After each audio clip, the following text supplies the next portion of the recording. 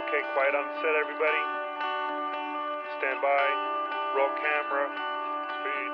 Roll sound. Speed. Mark it. And cue talent.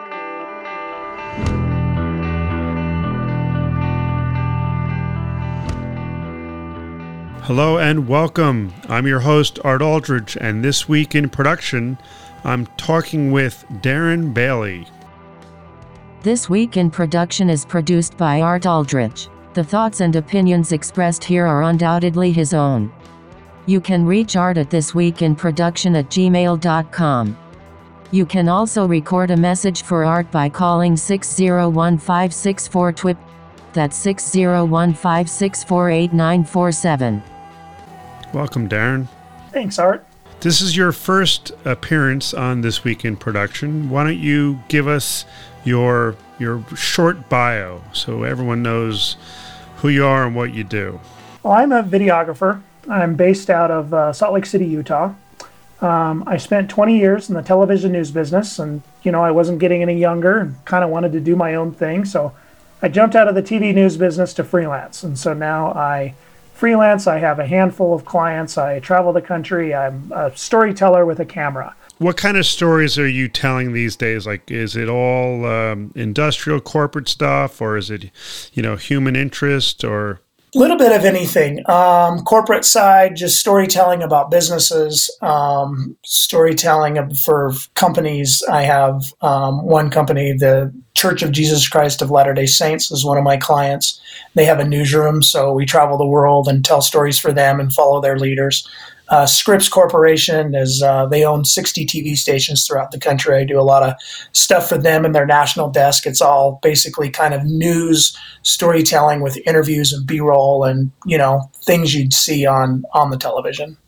What does your camera package, your travel equipment package look like? I have the Sony FS7 Mark II.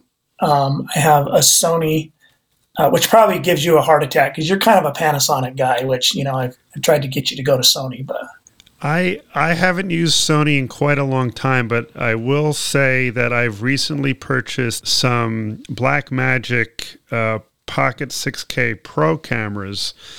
I've been using them for mostly time-lapse and some B-roll stuff, but that may be my new small camera to start experimenting with as far as interviews go. So my camera package is that FS7, and I have a Sony A7S III, which I absolutely love. I pack a Mavic Pro 2 drone with me all over. And, your Miller tripod, Sackler head type setup, Sony wireless microphones. I have a Sennheiser mic, and then my ME66 shotgun. You got to have one of those, and it's great. I'm kind of set up as a news photographer. And are you like a one-man wrecking crew, or are you traveling with a larger production crew? It depends on the client, but 90% of the time, I'm a one-man wrecking crew. So we've done some jobs together. We have a little bit of a working relationship. And I see you on Facebook, and you posted something about your last job that made me think, that would be a good story. So if you could, without giving away any, names or specifics that would, incriminate you, why don't you tell us about your most recent overseas excursion? So my last overseas excursion was just last week, and I went to Cairo, Egypt. And it was a trip to Cairo, and then we dropped down to Iraq. And it's just humanitarian stuff, just telling stories about humanitarian work. And we get to Amsterdam, everything's good. I get to Cairo, and my suitcase and none of my gear show up. I pack on the plane with me my FS7 in a camera bag and all the batteries, and I have my batteries for my drone because everything is you have to have your batteries on the in with you, right? And so I do that, and then we get to Cairo, and my suitcase and none of my gear shows up. No tripod, no drone, no microphones, no quick run bag, nothing. And they didn't know where it went. Egypt Air was like, yeah, we have no idea where your luggage is. And so we went back the next day, which this blows me away how an airline can straight up lose your luggage and have no idea where it is. So we show back up the next day at 8:00 at night, thinking that maybe the next plane, that comes in will have our stuff. Well, our luggage shows up, and Egypt Air is like, "Oh, here's your luggage." We're like, "Great, can we have it?" And they're like, "Nope, you can get it tomorrow between 10 and 1. Well, now that's day 3. Like when you go on production, sometimes you hit the ground running. Sometimes even the day that you get to the country or to the spot. And so now we're hitting day 3, which now I've been in the same pair of underwear now going on 3 days, right? And I'd really love my clothes, but now we have to come back. Well, I think they wanted us to pay money. And me being a dumb American, I didn't take a ton of money with me, because I was running off credit cards because I'm working for a client because I want to track it all on my credit cards. And they're not going to take my American Express. So next time I am learning that I need to probably take $1,000 with me to where I can just start paying off customs agents. And how many customs agents can you pay off before you get thrown in jail for bribery or for paying off customs agents? I don't know. So when you were in the planning stages of this trip, and I don't know how much lead time you had, to prepare, but did you look into restrictions and logistics? Did you need visas, special visas, or anything like that to get in? So the visas you buy, when I went to Russia, it was a really big deal for a visa because we had to buy the visa 3 months out, and I had to send the passport to Russia, and it was a big deal, and get the passport back. And so it was a whole big planning process. To go to Egypt, the client called me 4 days before and said, "Hey, you want to go to Egypt?" And sure. And then you get the visa at the airport. When you walk in the door, it's $75 at a counter. Iraq was $25, I think, at a counter, or they just make up the price based on the day, right? And so pre-planning, I looked at Google, did some drone searches. It said that the drone was illegal, that I can't fly it in Egypt, but I could fly it in Iraq. I wasn't taking it to fly in Egypt. I was taking it to fly it in Iraq. But you can't even take a drone into the country, period. They take it away from you. You'll get it back, but they make this whole big 2-3 hour ordeal about taking it away and that you have a bomb, because they think it's a flying bomb. And they don't want it, period, in the country. So they tend to go ballistic. You knew that going in, though. I knew that going into Egypt that I couldn't fly it, but I didn't know that I couldn't take it into the country. I just thought that I'd take it into the country and it would sit in my bag at the hotel, and I wasn't going to fly it, but then I could pack it up and take it to Iraq with me, and Iraq it was fine. Okay, so you're in Egypt. You don't have anything except your FS7 and whatever you carried on. And you're now 3 days into the job. I don't know how long you're supposed to be there, but is there a crisis with the producer? Are there people freaking out? What are you doing at this point to save the job, so to speak? So the producer knows because he doesn't get his clothes either. So he's kind of in a world of hurt too because, he didn't get his luggage, so he gets it. And I'm a news guy. I had a GoPro, or I didn't. My GoPro was in my bag, but I had, I can shoot handheld. And I have enough stuff to shoot handheld and pull it off. So I pulled off the first shoot just handheld with my FS7. It's a shoulder camera. It's, shoulder rigged. And I'm pretty good handheld because I've shot 20 years of TV news handheld. So I pull off the first day, and then the second day we pretty much sat at the airport waiting for our stuff. The second and third day. First day we didn't shoot. The second day is when I went handheld. The third day is when we finally got all of our stuff. Once we got all our stuff, we're there 5 days shooting. We have a still photographer out who has an iPhone 13 Plus is what he has. And so he shot a lot of B-roll for me at the pyramids with his iPhone 13 Plus, which is a fantastic camera, by the way. Looked great.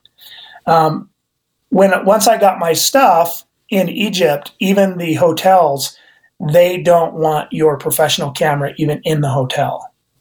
So they run it through scanners, just like at the airport. There's scanners in front of every door, at every museum, at everything. There's these police called the Tourism and Antiquity Security Guards. And they pretty much, they're government. It's government-ran security. Government runs all these other countries. And when you're standing on a street shooting camels running by you, cops will come out and tell you you can't shoot those, even though you're standing on a street. Here in the United States, we can stand on any street, any public space, anywhere we want, shoot anything we want, and nobody says a word because we're in the public. Any other country, you can't do that. You have to abide by their rules, or I don't know, they take you away, but they tell you you can't shoot that. So I ended up shooting the second story on the still photographer's iPhone 13 Plus and my GoPro 9. Because the authorities didn't think that was anything to be concerned about? Right, yeah. So my GoPro 9 shoots cinematic. It's a GoPro. Yeah, it's beautiful. It's 4K. It shoots in cinematic mode. And I walked around downtown with my little GoPro and got everything. And, your wides and tight doesn't zoom. So you have to zoom with your feet. You got to get close to stuff. You got to, think how you're going to edit it. Just not shooting like a normal camera. You got to walk and you got to shoot tight shots. But, you can zoom in a little bit with 4K. It's beautiful. So it worked out. And I just kept my big camera kind of in the bag most of the time at the hotel and didn't take it out much. I took it out a few times just for some nice scenic overviews and the Nile and different things like that. But if we were going walking, definitely the pyramids. I shot everything on my iPhone and that GoPro inside those pyramids. And that was it. After they sort of knew that you were a big camera guy causing trouble, did you notice, were they following you around or anything like that? Not really, because we would just try to keep a low profile, get back in the Uber. And I shot a lot of stuff from the Uber window, if we were shooting just driving down the highway. So you just try to keep a low profile as much as you can, and they would not really mess with you until you got to another location, and then you'd run into a bunch more cops. So we're at the museum, and I'm on property, and the people we're with are in the museum touring. We couldn't go in and shoot anything. So I was just out on kind of their front area, their front entryway, just shooting some stuff up on the hillside. And they came out and told me that I couldn't do that and that I had to stop. And, I'm a news guy, so I point the camera at them and I kind of mess with them a little bit. I ended up putting the camera away. I'm going to ask this question, but I think I know the answer. So the person who you're with, the producer, let's call that person, had they been to Egypt before? Were they, handling or supposed to be handling logistics, and how did that all work out? Because it sounds to me like they weren't familiar with the processes. They were not too familiar with the processes, and I think it's kind of a guessing game on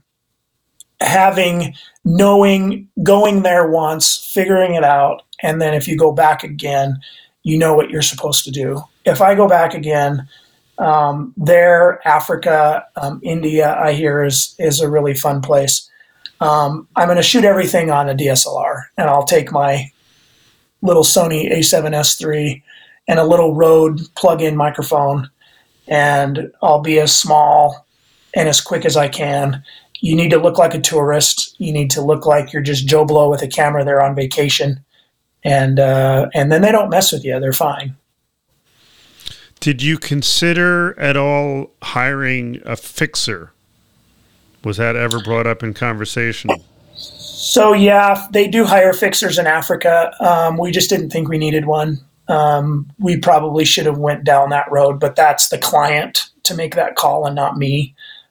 As a freelancer, I just kind of have to go along. I thought we were going to have more security and more stuff for the different people we were with. We didn't. It wasn't dangerous really at all, but it would have been nice to have somebody in country that knows the speaker, knows how much money you give. How much money do you give? I don't know. Do you give them $100 every time somebody. You're going to go through $2,000 or $3,000 for every time somebody comes up and gives you crap, and you give them another $100, like to leave you alone. Like you're going to spend some cash. Yeah, I've had a few international jobs where we were traveling with a fair amount of gear and a fair amount of crew, and we were fortunate enough to have the budgets to hire local producers who in turn hired, fixers and security and drivers. And it does take a lot of the unknown out, though I do remember connecting through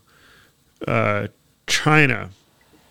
I don't know if that was Beijing. I did have a connector, and my carry-on camera bag got stopped, and they were quarantining it for some unknown reason, and I wasn't sure I was going to make my connection back to the U.S. with my gear, but they did release it at the last minute and said, "Okay, be on your way."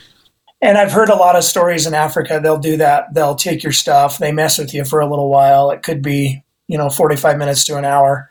And sometimes you can give them a couple $100 and you can be on your way, or you sit and you play their game. And then pretty soon they'll decide that they're just going to give you your stuff back, and then you can be on your way. To continue the rest of your story, so you finish your shooting in Egypt. It sounds like it's mostly iPhone and GoPro with a little bit of your big professional camera where you could. And then, pick up the story. What happens then? So we finish there. We leave Cairo. I go get my drone because they took my drone away, in the beginning, and they made that a big deal. And that was like a 2-hour tour of the airport, talking to all the big honchos and all the police department and everybody. And I don't know Arabic, so there's somebody that followed me around that knew a little bit of English, and we got through it. And then when I went back, it cost me like $15 or $18 American to get my drone back, which is kind of silly. But it was like $350, $400, or 400 Egyptian pounds, right? And so I get my drone back and get back on the plane, we land in Amman, Jordan. That was a whole big, huge check fiasco trying to get through security. Our still photographer has one of those little air bubble balls that blow air to clean his sensors off for one of his cleaning kits. And they took that away because it's black. And what did it look like? A hand grenade.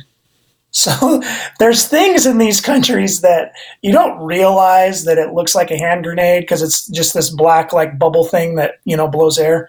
And they take things away from you because we were like, it blows air. Like the still photographer took it away from him and he's like, look, it's just air. Like it's hollow. They were like, yeah, but you could be on the plane and you could say, I'm taking this plane over. I have a hand grenade. Right. And nobody's going to know that it's not a hand grenade. They're just going to think, they're going to believe you because it's black and that's what it looks like. So they took that away. So we make it, they didn't mess with me. They swab my cameras down for the bomb thing. They check it out. I'm good. They send me through and we made it to Erbil, Iraq is where we went. And it was fine. We get there. They didn't really like my drone, but it's not illegal. They just don't like them coming in. So the nonprofit that we were working with had a fixer guy, the PR guy, went and talked to customs. He called somebody with the government. They were able to say, yeah, he's fine, because we were going Dahuk, Iraq, way out into the middle of nowhere where there's no airplanes, there's nothing going on, no airports, to a refugee camp. And I really wanted to fly that refugee camp because it shows 2,000 tents, and how do you get that feeling of all those people there without doing it from the air. And that was the main shot I wanted. But I also shot their citadel. They have a big citadel, like fort-looking thing up on this hill that's like 6,000 years old. I was able to fly down there. There was 4 other drones flying around downtown when I was down there. So it was good. They just don't really care for Americans bringing in drones because they really want to try to control the situation. But I got in, I shot in the Citadel. There was a police department up in that Citadel. I walked by canine cops and other cops with my big camera. They were totally fine in Iraq. Big camera, tripod, didn't have to hide the GoPro. Everything was good, and we got a great story out of Iraq. Cairo, it turned out to be a good story, but it's not, it's not quite what I wanted, but it turned out to be fine. Did you take any steps, like normally big production stuff when you're traveling internationally, you get a carnet, which says, this is my equipment, this is my insurance policy, all this stuff belongs to me, and you can't make any claims against it. Did you do anything like that for your trip here? Not for this one. I have gotten carnets in the past. This one was so fast that it was a 4-day get ready, here we go, we're going next Tuesday. And so I didn't have a ton of time because I had some other clients that I needed to deal with and some editing, and I didn't get the carnet. But asking the client I was working with, do you guys ever get carnets? They're like, no, we never do. I've had one time coming out of Canada where the Canadian customs guy asked me for a carnet and I didn't have it. But between, Russia and Honduras and the Dominican Republic and Puerto Rico and all these places, one time, in Canada, a guy asked me coming back, and he was like, well, how do I know that you didn't buy all this stuff here in Canada? I'm like, I don't know. Yes, you're going to have to believe me. Look at my stuff. I've got dates on it. He's like, whatever. And he just sent it through because he didn't have time to deal with me. So carnets, it's like if everything disappeared and got stolen, I could probably show my insurance company the carnet and what I had, and they would replace stuff. But I'm not sure if other countries really, it's a piece of paper with information on it, serial numbers, whatnot. I'm not sure how much those would really fly if they really care in Egypt. That's true, and that's where the fixer comes in. I've never done a carnet only because they want a lot of money to process it, and it takes, like you say, a fair amount of lead time. What I learned, a little tip on international travel, is that you can go to the U.S. Customs Office before you leave the country, and you fill out this form. I forget the number, but it's basically a personal property form, and you list your equipment with the serial numbers. You go to the customs office, you show them the equipment, and they stamp and date the form and says this was in your possession when you left the U.S. And then when you go, like we got to Budapest one time, even though we had the fixer, they wanted to charge us like a tax to leave. And we were able to show them these custom and border forms. And I think between that and the fixer maybe paying them off, we were able to get out without a hassle. But if we didn't have that, it probably would have cost us more money.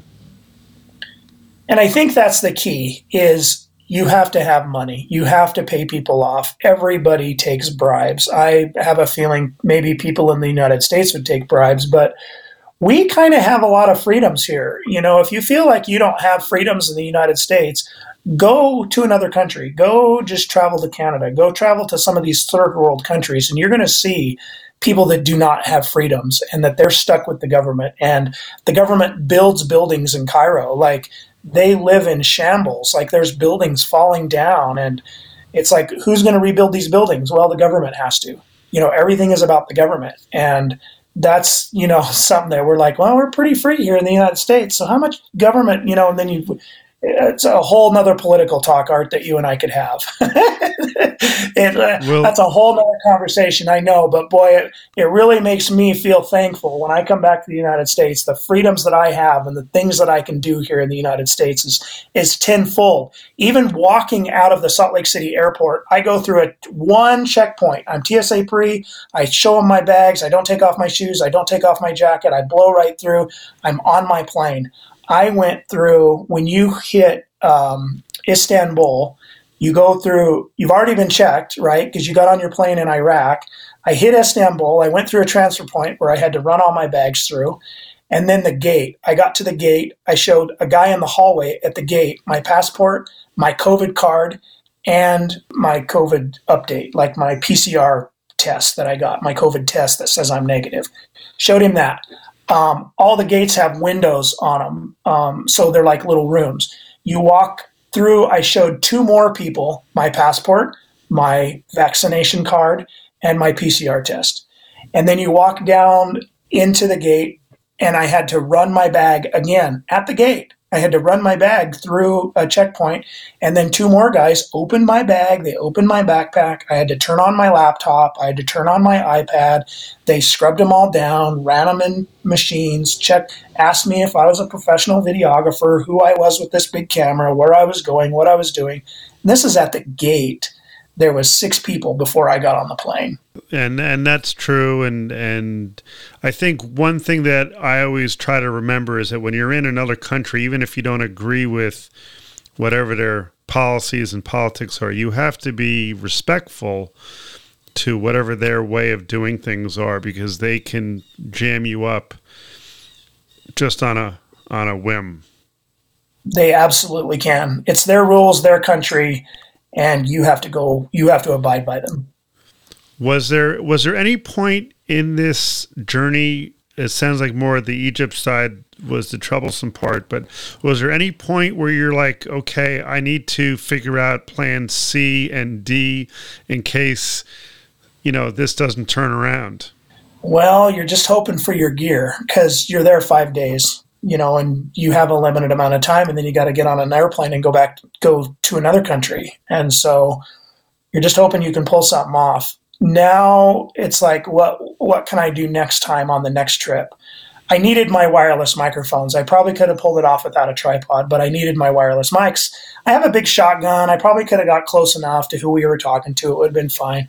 But it'd be nice to have my microphones, or at least my stick mic, because then I could plug my XLR cord in, use my stick mic, and that's probably what I'll do. Going from Cairo to Iraq, I did throw my stick mic in my bag and throw my hardline cords in there, and at least I'd have a microphone that I could, collect good, clean audio instead of just the shotgun mic on my camera. So that next time, it definitely made me think about what I need to be taking with me in my possession to just get through a shoot if none of my stuff shows up.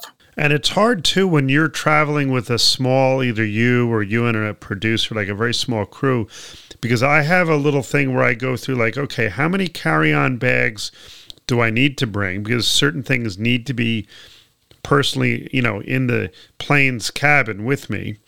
And, okay, that's going to dictate the size of the crew, right? If I've got 6 carry bags and I've only got, 2 people on the crew, doesn't work, right? Something is not going to make it. So I've added PAs and things onto the crew just to bring carry-ons, because you can't risk, right? The job is big enough where it's not worth the risk of checking it and hoping it gets there. I've only had one other time where my lights didn't show up. Delta, I fly Delta all the time, and Delta's fantastic, and I've never had anything not show up. One time I had lights not show up, and that's not a huge deal. You can take them outside. You can open a window, some curtains, you can create your own lighting. So that wasn't a huge deal, and I made it just fine with no light kit, and it showed up like the day I was leaving, the morning I was leaving the shoot, my light kit showed up. So that wasn't a huge deal, but yeah, it's a real bummer when you're trying to figure out. It's like, I can't carry my tripod on. They're not going to let me check my tripod or carry it on. Like, where do I put it? How do I put it up? Because it's long. There's things that is just not doable that you just pray are going to show up. And you need a camera, and I need a microphone, and I have my cards, and I have my batteries, and I have stuff. Like, I can pull it off with that, with the bare minimums. But it really makes you think about what your bare minimums are and what you need. Well, I appreciate you sharing your story. Any parting thoughts on your journey that you've taken away from you? Parting thoughts is just basically pack what you need to get by a few days.